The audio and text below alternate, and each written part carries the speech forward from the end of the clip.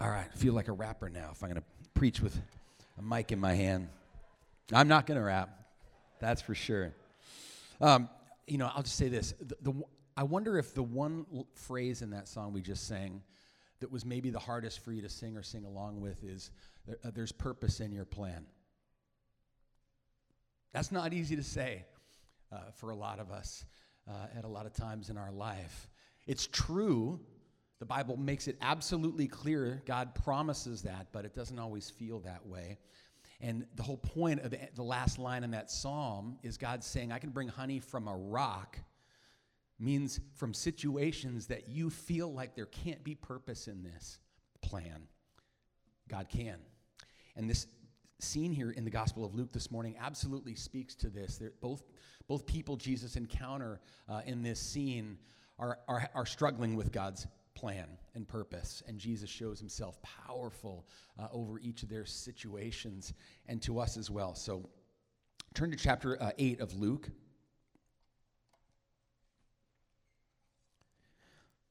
We're in the very last scene, Luke chapter 8, verse 40 through 56. But before we read it, I want to start. We read from the Nicene Creed this morning. I want us to think about another historical document, a collection of Christian teaching called the Heidelberg Catechism. You might hear the word catechism and check out, because in junior high you had to go through catechism or something. But don't check out.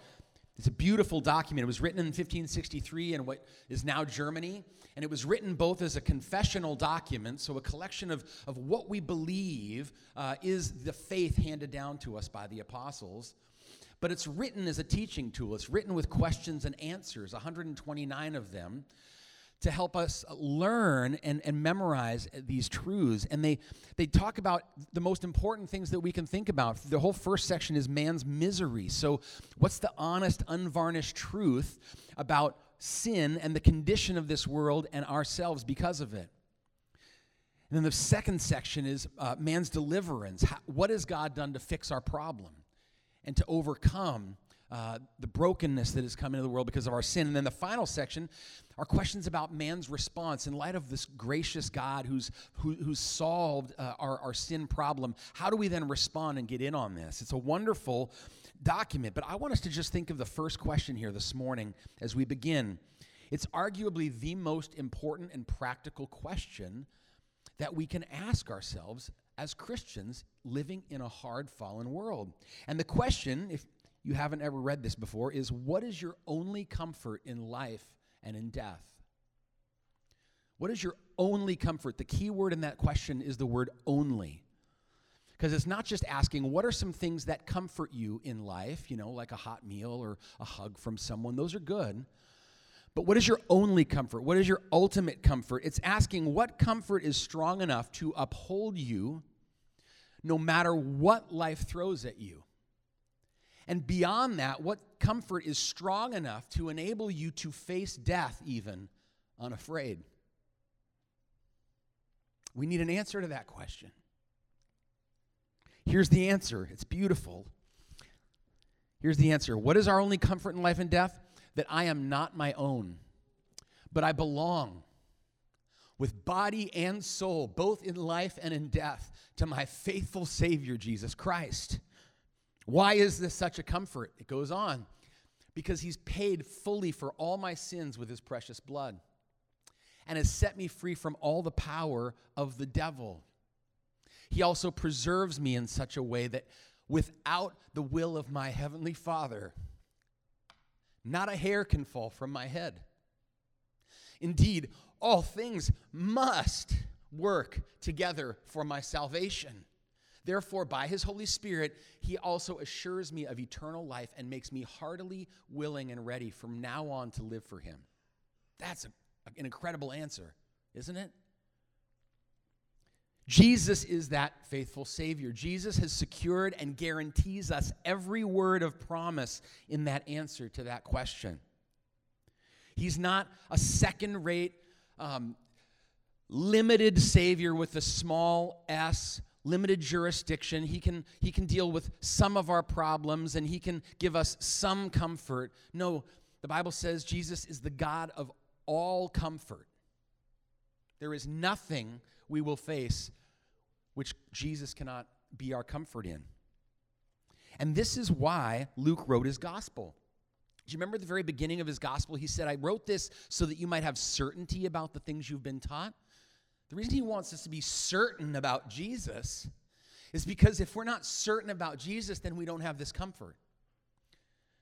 But if we're certain that the Jesus that he's telling us about in his gospel is real and true, every word of it, then we can cling to that as our comfort no matter what comes. So that's what we're here for. Luke 8, a few weeks back, Moyer really helpfully pointed out that in this entire section of Luke, tracking Jesus through his ministry before he goes to Jerusalem and the cross, one central question is being asked through all of Jesus' words and works, and that is, do you know who I am? As Jesus teaches with unique authority, unlike any other teacher, the question is, do you know who I am? As he calms wind and waves and he claims the divine right to forgive sins, and as he shows one by one, with one person at a time, that he is sovereign over disease and disability and even the spiritual realm, demons and death itself, the question is, do you see who I am? Do you know who I am? And we're watching the disciples and the crowds and religious leaders all making guesses. Some of them are getting warmer, and others are getting much colder. And I think there's actually a second question that parallels that question through this whole section of Luke. So the first question is, do you know who I am? But the second question, your answer to it, I think, ensures that you really understand your answer to the first one. And it's, do you trust me? So he's saying, do you see who I am? Do you know who I am? But right alongside that, then, do you trust me? That's why he rebukes his disciples in the boat a few sections back, right? When the storm hits and they say, Master, we're perishing. And he says, where's your faith? Do you know who I am? And in light of who I am, do you trust me? Eric pointed out last week, you can get an A+ on that first question and utterly fail the second. The demons are absolutely clear that Jesus is the Holy One of God, and they despise him. And so can you.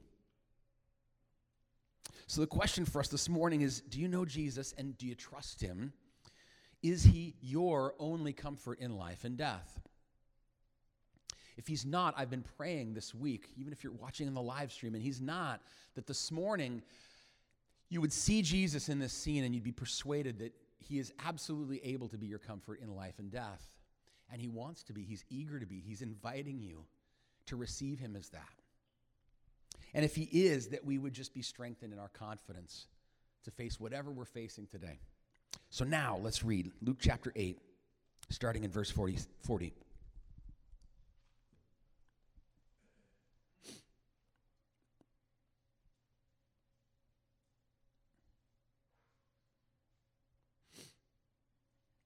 I was over in Psalm 81. I got to get back. Now, when Jesus returned, the crowd welcomed him, for they were all waiting for him. And there came a man named Jairus, who was a ruler of the synagogue.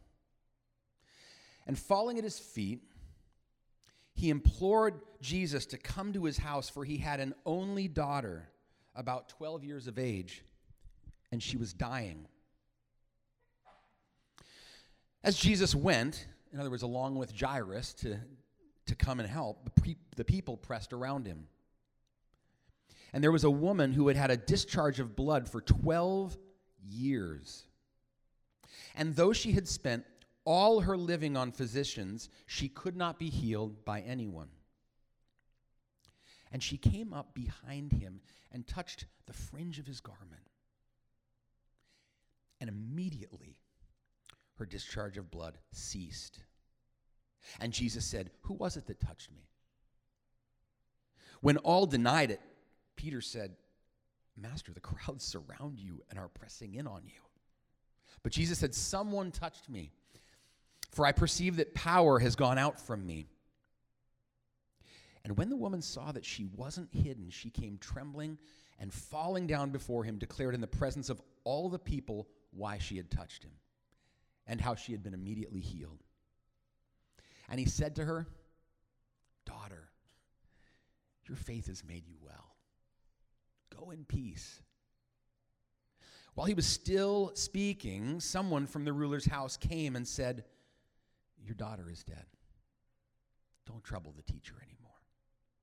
But Jesus, on hearing this, answered him, do not fear, only believe, and she will be well. And when he came to the house, he allowed no one to enter with him except Peter and John and James and the father and mother of the child. And all were weeping and mourning for her, but he said, do not weep. She is not dead, but sleeping. And they laughed at him, knowing that she was dead. But taking her by the hand, he called, saying, child, arise. And her spirit returned, and she got up at once, and he directed that something should be given to her to eat. And her parents were amazed. But he charged them to tell no one what had happened. Yeah, good luck keeping the lid on that story, right? Every time I read this, I'm like, there's no way that was a secret.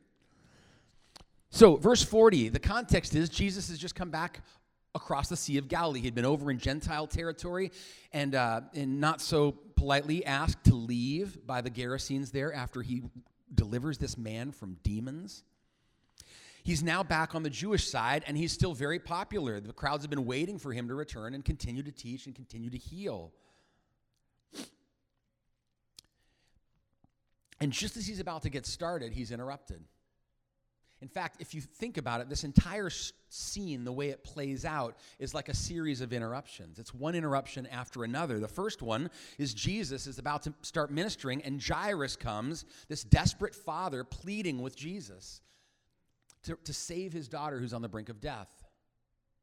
And no sooner is Jesus headed that way that Jesus and Jairus are interrupted by this woman who's helpless, who touches Jesus and is healed. And no sooner is she healed that they get news that the daughter's died, and Jesus says, no, I'm going to interrupt another funeral. So 3 interruptions. Let's kind of work through them in those chunks. Number 1, Jesus is interrupted by this desperate father in his plea. Verse 41 tells us all we need to know about this father. He was a known man. He can be named Jairus. Everyone in this crowd probably would have known who he was because he was important. He was powerful. He was a synagogue leader, maybe the synagogue leader. Synagogue leaders weren't paid clergy like a priest, but they were religious leaders. They were in charge of overseeing the weekly Sabbath worship at a synagogue, a local synagogue, so to care for the building and the scrolls there and to arrange for the worship, the readings and the prayers and the teaching. So he would have been influential and probably well-to-do financially and respected. But he's also desperate. We first encounter him, and he's on the ground in front of Jesus at his feet in the middle of a crowd, begging him to come help. This isn't the sort of man that we would expect to be in this position at Jesus' feet. But he's out of options. Verse 42 tells us why he's so desperate. His only daughter, who's 12 years old, is dying. As a girl dad, I am immediately riveted here to the story. I can absolutely imagine the sense of panic and fear. 12 years is going to come up again in the story a little later with the woman, but here, 12 years is to highlight how short a life this girl has lived so far. She's just entering into adulthood. Her whole life is before her, and she's about to die. And she's Jairus' only daughter, which just intensifies the tragedy of this. So here he is, for all of his status and his influence and his power, he's utterly powerless to prevent the death of his little girl.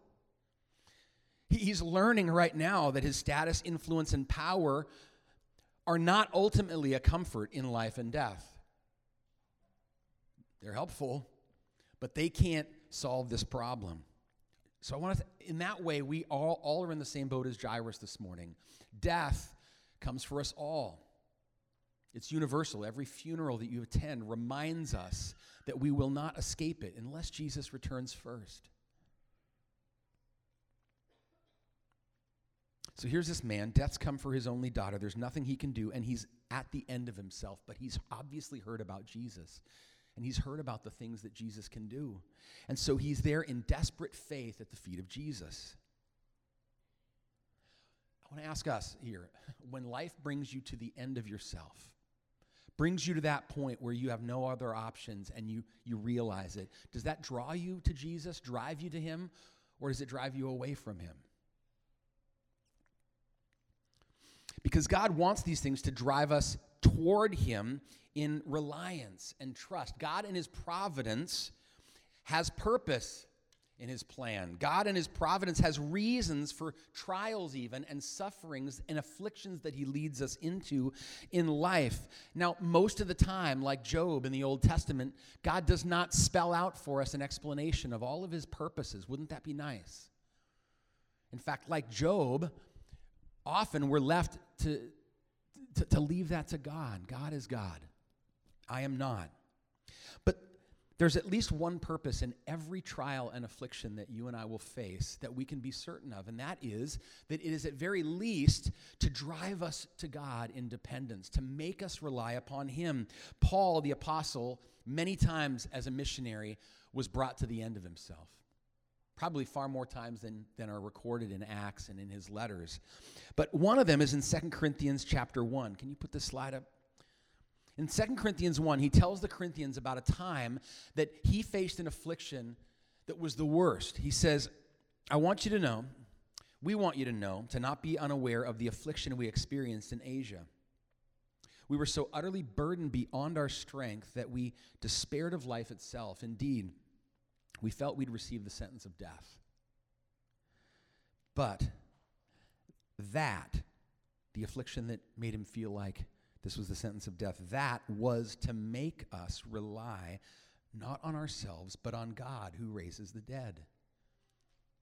God frequently brings us to the end of ourselves so that at the end of ourselves we'll discover that he is the God of all comfort. He is the God of all power. He is the God who delivers. He is the God who hears prayer and upholds us.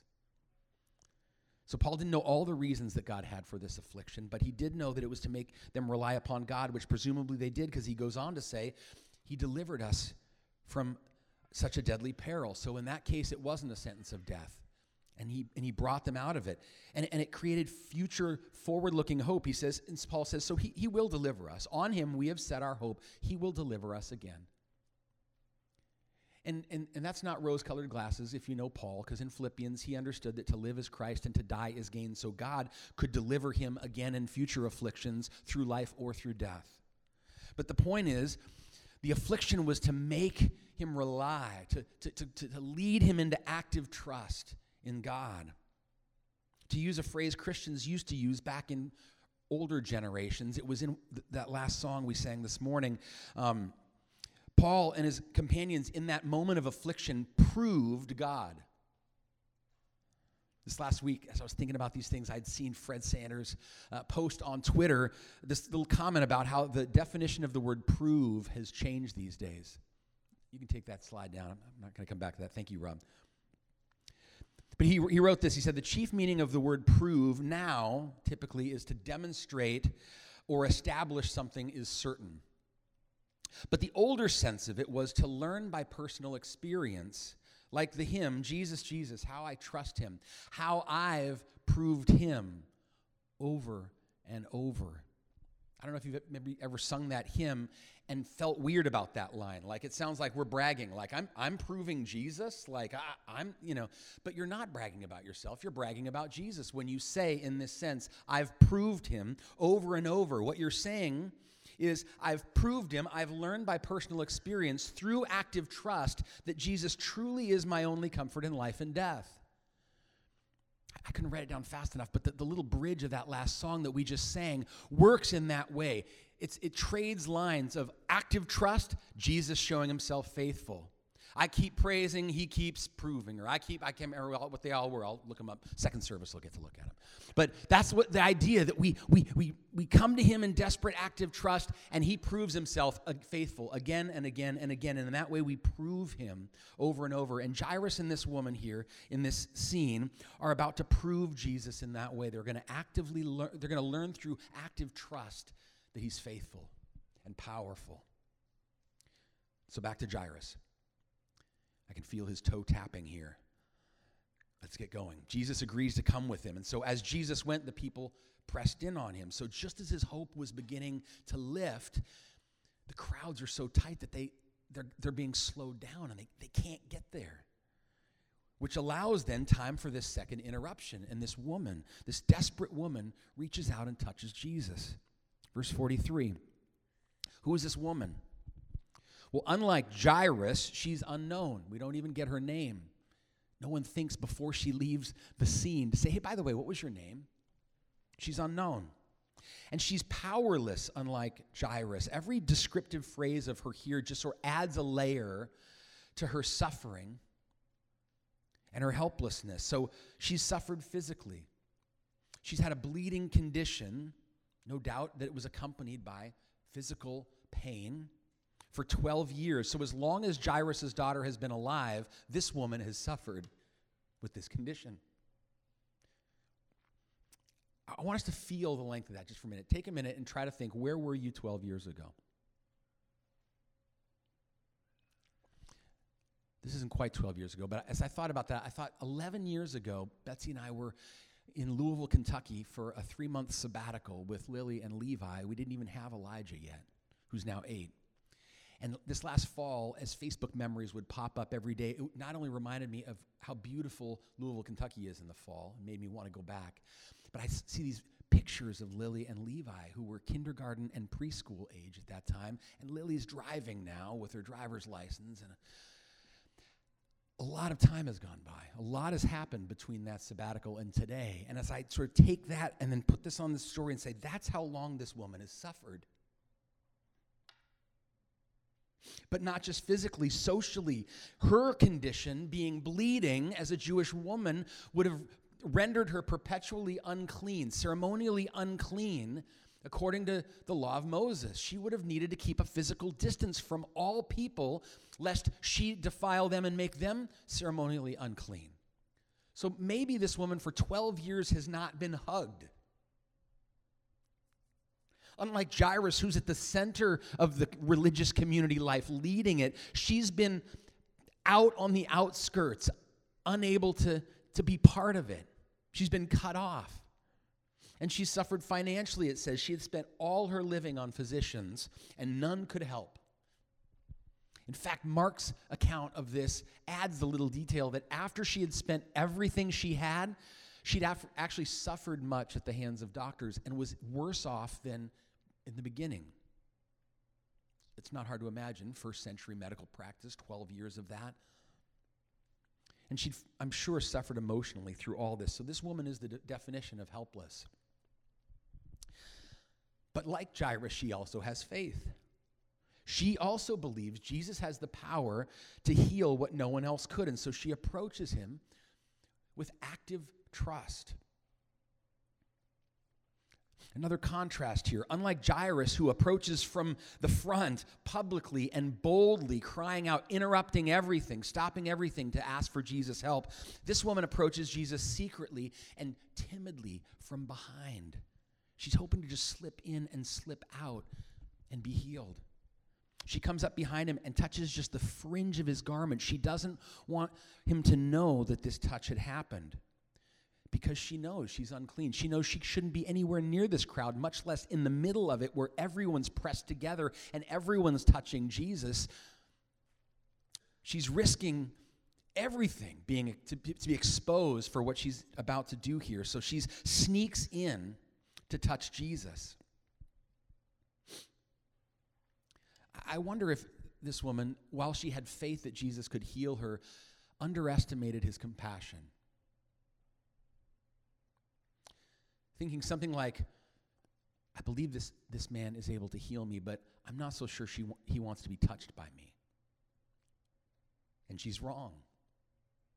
Two things immediately happen, verse 44 and 45. She touches the fringe of his garment. She's totally healed, and Jesus totally knows it happened. Immediately, it says, her bleeding ceased, and immediately Jesus turns around and said, "Who touched me?" Can you imagine her panic in this moment? because it says all denied it. So you picture the scene. Everyone's pressed in. Everyone's fixed on Jesus. So maybe this woman has her, head covered in some way, so she's not recognized as this unclean woman from the town. But all of a sudden, everyone starts looking around. Hey, who touched him? Who touched him? And everyone's denying it. And the fear is sinking in. I'm not going to be able to hide this. I'm going to be exposed. And Peter always says a funny thing, Master, this is my paraphrase, who isn't touching you right now? Everybody's touching you. What do you mean? But he says, no, I'm not just talking about physical contact. A lot of people are touching me right now, but only one person was just healed because of that touch. I want to know who that is. He wasn't content to let this end as an impersonal power encounter for this woman. Think about it. Jesus knew someone was just healed through touch, probably even knew it was the woman. He could have just smiled to himself and thought, bless your heart, good for you. Respected her privacy and allowed her to slip out unexposed. But he's not content leaving it that way. He wants her to know, and the crowd apparently, why she had just been healed, that he's not just some walking talisman or lucky rabbit's foot that can be rubbed for a blessing superstitiously. He's a savior. He's a person who's powerful and compassionate and approachable, who wants us to be confident that in all of our uncleanness and shame, we can come to him and touch him and be healed by him. It's incredible. This woman is afraid that her uncleanness is going to defile Jesus, but it's just the opposite. His cleanness makes her well and removes her shame, and he wants everyone there to know it. He wants to restore her back into fellowship and the worship, fellowship of the community. She's afraid that being exposed for touching Jesus is going to get her condemned publicly, but it's just the opposite. Jesus commends her faith in front of everybody. He exposes it in front of everybody and then beautifully commends it. Look at verse 47. When the woman saw she wasn't hidden, she came trembling and falling down before him and declared in the presence of all the people why she had touched him and how she had been immediately healed. So her answer to the why question would have been a profession of faith. Why did you come touch him? I believed he could heal what no one else could. And her answer to the how question was her testifying to how in that moment she had proved him in that older sense. She had learned through that touch and that healing how true her belief was that Jesus alone could heal her. And Jesus commends it. He says, daughter, your faith has made you well. Your faith has saved you. It could be translated. Go in peace. This beautiful term of endearment to this poor, lonely woman, probably starved for attention. And he smiles at her, no doubt, and says, daughter. Jairus' daughter is not the only daughter in Israel that Jesus' heart broke for. And he wants her to know as she leaves these two things. Your faith has made you well or saved you, and go in peace. Let's not misunderstand that first phrase, your faith has made you well. That does not mean her faith earned the healing. It doesn't mean that she was the one worthy person in the crowd. Everyone else was touching, but her touch earned a healing. It doesn't mean that at all. It doesn't mean her faith contributed to the healing or helped accomplish the healing. Her faith simply got her to Jesus, whose power healed her. That's how faith works. That's how it always is with faith. Coming to God through Christ in faith. Doesn't merit, doesn't accomplish, but it gets us to Jesus. It puts us in the posture to receive what he offers freely as a gift. And I love this. Her faith might have been timid, but it got her to Jesus. And Jesus made her well. Timid faith is faith. Timid faith is active trust, even if it's timid. It got her to Jesus, and Jesus made her well. Those words should sound familiar to us. Your faith has made you well. Go in peace. Do you remember where we've heard that in the Gospel of Luke so far?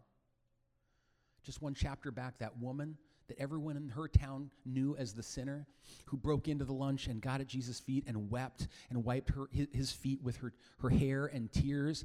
And Jesus pointed out again, commended her faith, and said, this display of love that you're looking at and actually judging some of you at the table is evidence that she gets it. She knows how much she has been forgiven. And he says to that woman, your faith has made you well or saved you. Go in peace. And here he is with this woman. He also wants this dear woman to know that as she walks away, her relationship with God is one of peace. Remember Luke 2, what the kind of peace the angels announced that Jesus was coming to bring? Peace on earth among those with whom he is pleased. So Jesus wants this precious daughter of Israel to know as she goes away, she's among those with whom God is pleased. And it's her faith that is so pleasing, her utter dependence and active trust in him. Can you relate to this woman's faith? The timid part of it, I mean. Can you relate to feeling unashamed or unworthy or unwelcome with Jesus? Maybe it's because of things that you've done in your past that you just can't purge from your memory and you can't forgive yourself for. Maybe it's because of things that you're doing right now, ways you're living right now, that you at least know that's unacceptable. That's counter to what God's called me to. And it keeps your faith timid. Or maybe it's because of things that have been done to you in your past that you had no control over, and it's created a shame that you shouldn't bear. But that shame nevertheless makes you timid in approaching Jesus. This story right here is so encouraging. It tells you, don't underestimate Jesus' compassion. Bring your need to Jesus this morning. Bring your fears this morning. Bring your shame this morning. Bring your aches. And like this woman, he will not turn away your timid faith. He'll commend it, and he'll help. Okay, back to Jairus. Again, can't you feel him waiting through this whole story? This is all going down, verse 49, 50. And meanwhile, Jairus' daughter is dying. Can you imagine what's going through his head as Jesus is sidetracked, stops, asks who touched me, waits as people are denying it, however long it took the woman to finally raise her hand, and then asks her to testify to what just happened, and then she's explaining it, and then Jesus is talking, and the whole time he must be thinking, my daughter is dying. Let's go. This woman's been sick for 12 years. My daughter is not going to make it. Let me ask you a quick interruption question again. One more interruption. Do you trust Jesus when he is not operating according to your preferred timeline? Do you trust Jesus when it feels like he doesn't share your urgency?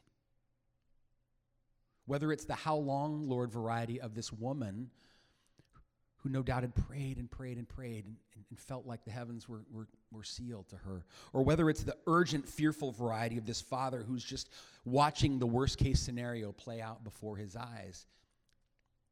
Can you trust him with timid faith even then? Well, before they can even get a move on, the terrible news arrives. While he was still speaking, someone from the ruler's house came and said, your daughter is dead. So the healing of this woman has meant the death of his daughter. It's his worst nightmare. He had believed that Jesus could prevent this from happening, but he's not so sure that Jesus can reverse this. That's what the person from his household at least believes when he says, don't trouble the teacher anymore. Implication is, this has just gone above this teacher's pay grade. He can't fix this problem. In my paraphrase, Jesus says, oh, no trouble.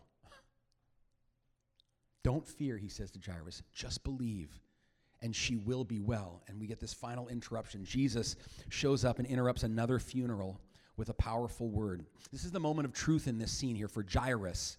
He had faith, but right now, our question is he still going to trust Jesus now? And by the time they arrive, mourning has already happened.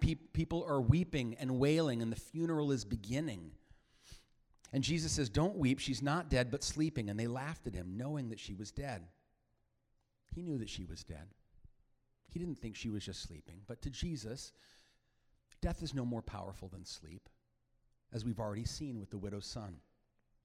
So everyone else is saying on one hand to Jairus, don't bother Jesus anymore. It's too late. Jesus looks him in the eye and says, don't fear, just believe.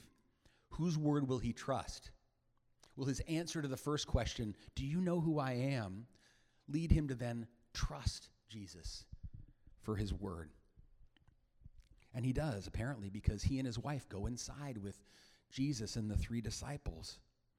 And Jesus interrupts death. Verse 54, taking her by the hand, he called, saying, child, arise. And her spirit returned, and she got up at once. And he directed that something should be given to her to eat. Like we saw with the widow's son, Jesus has the authority that extends beyond the grave. Jesus can overrule death. Only God can do that. And I love the tender detail. Jesus makes sure someone gets her a snack. I mean, she's been through quite a bit, as you can imagine. So in this moment of truth, Jairus, who has imperfect faith, but faith nevertheless, actively trusts Jesus, his word. When Jesus said, all will be well, she will be well. All right, here we go. Walked in the house. So what about us? As we all are going to are facing sickness, even death, Jesus says those first 2 phrases to each of us. Do not fear, only believe. Now here's where I want us to be clear. That last phrase he has not said specifically to all of us. And she will be well. In fact, much harm has come from verses like this, spoken specifically in a moment to a person like Jairus, blowing that up to be a universal promise to all of God's children everywhere in any dire situation. And the harm comes when faith isn't followed with wellness, but tragedy. And the thought is, I must not have believed enough. It must be a failure on the part of my faith. But as I read in one commentary, Darrell Bach this week said, the woman was healed because she had faith, not because she had enough faith. So we have not been given the same promise to Jairus. Don't fear, only believe. Healing will happen. It can. But Jesus has made a guarantee to everyone who's in Christ, everyone who is trusted in him, that in an eternal and ultimate sense, we absolutely will be well. Even death can't separate you from the love of God that is in Christ Jesus our Lord. It can actually only speed you into the fullness of it. Isn't that amazing? And until that day, like we read in the Catechism, he preserves you in such a way that without the will of your heavenly Father, not a hair can fall from your head. Indeed, all things must work together for your salvation. So the world may laugh and say, do you really believe all that? Do you? Do you trust Jesus for that?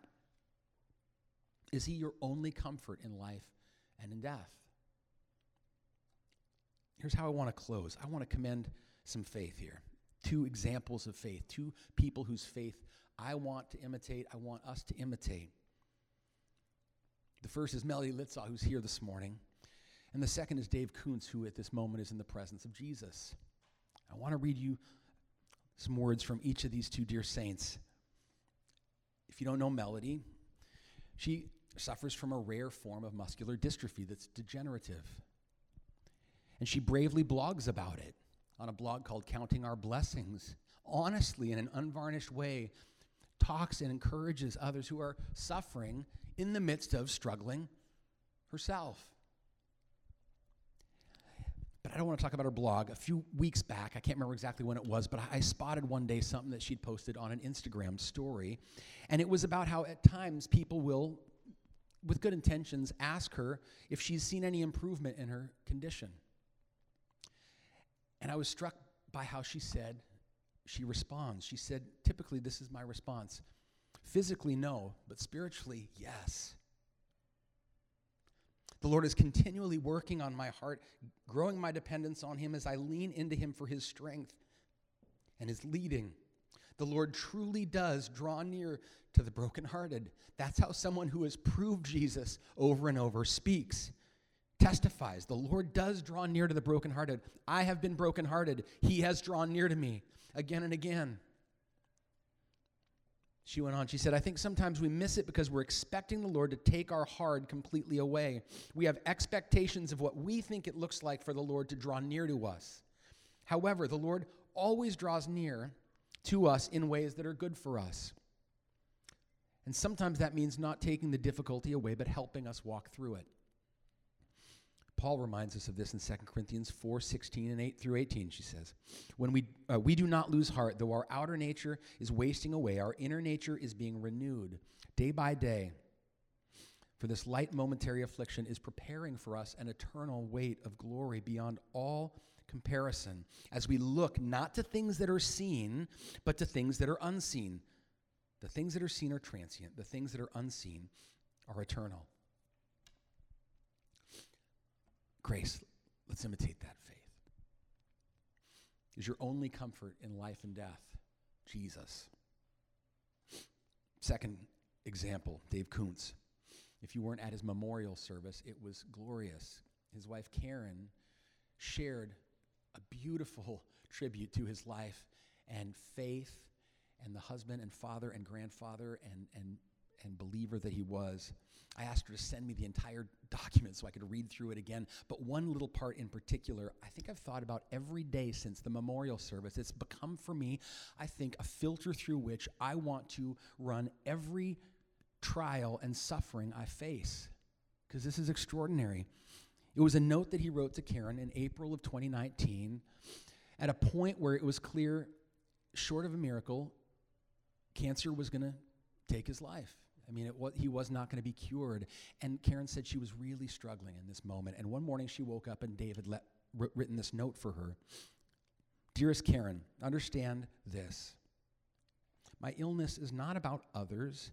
I am not just a casualty in some cosmic movement of God's will. I think, in other words, God's not just doing bigger things and I'm just sort of a sad byproduct of that. So I'm going to suffer, but it's going to work good for others. He says, no, I'm not a casualty. This is a gift from God. Who talks like that? This is a gift from God, and it's an opportunity to learn things I can only learn this way, he says. To learn to long for what is to come rather than to cling to those things that lie behind. And you've been invited to share in my journey. So I have to trust that in some way you will also share in the blessings as God intends. That you will see there is purpose in his good plan. May the Lord help us to imitate this faith on our darkest days. For some of us, we're in those. For others of us, they're coming. We don't know when. So what about you, Grace, as we finish? What trials and afflictions has the Lord led you into right now, big or small? Are you able this morning to consider, to recognize them, like Dave, as opportunities to learn things you can only learn this way? To learn by experience and prove how faithful your Savior is through active trust. That does not mean you can't simultaneously grieve and groan and pray, why, Lord? Active trust does not require a stiff upper lip. The Psalms make sure we know that. We have the right to exercise active trust with groaning. But whatever you're facing this morning, Jesus is saying, don't fear, only believe. Do you know who I am? You can trust me. So before we sing, here's how I'd like to close. Would you stand? We're going to end here with Heidelberg Catechism question number 1, and we're all going to declare this as our declaration of active trust as we go. So Grace, what is your only comfort in life and death? That I am not my own, but belong with body and soul, both in life and in death, to my faithful Savior, Jesus Christ. He has fully paid for all my sins with his precious blood and has set me free from the power of the devil. He also preserves me in such a way that without the will of my heavenly Father, not a hair can fall on my head from my head. Indeed, all things must work together for my salvation. Therefore, by his Holy Spirit, he also assures me of eternal life and makes me heartily willing and ready from now on to live for him. That's our prayer. Jesus, Jesus, how we trust you. How we have proved you over and over. Oh, for grace to trust you more. We pray this in Jesus' name. Amen.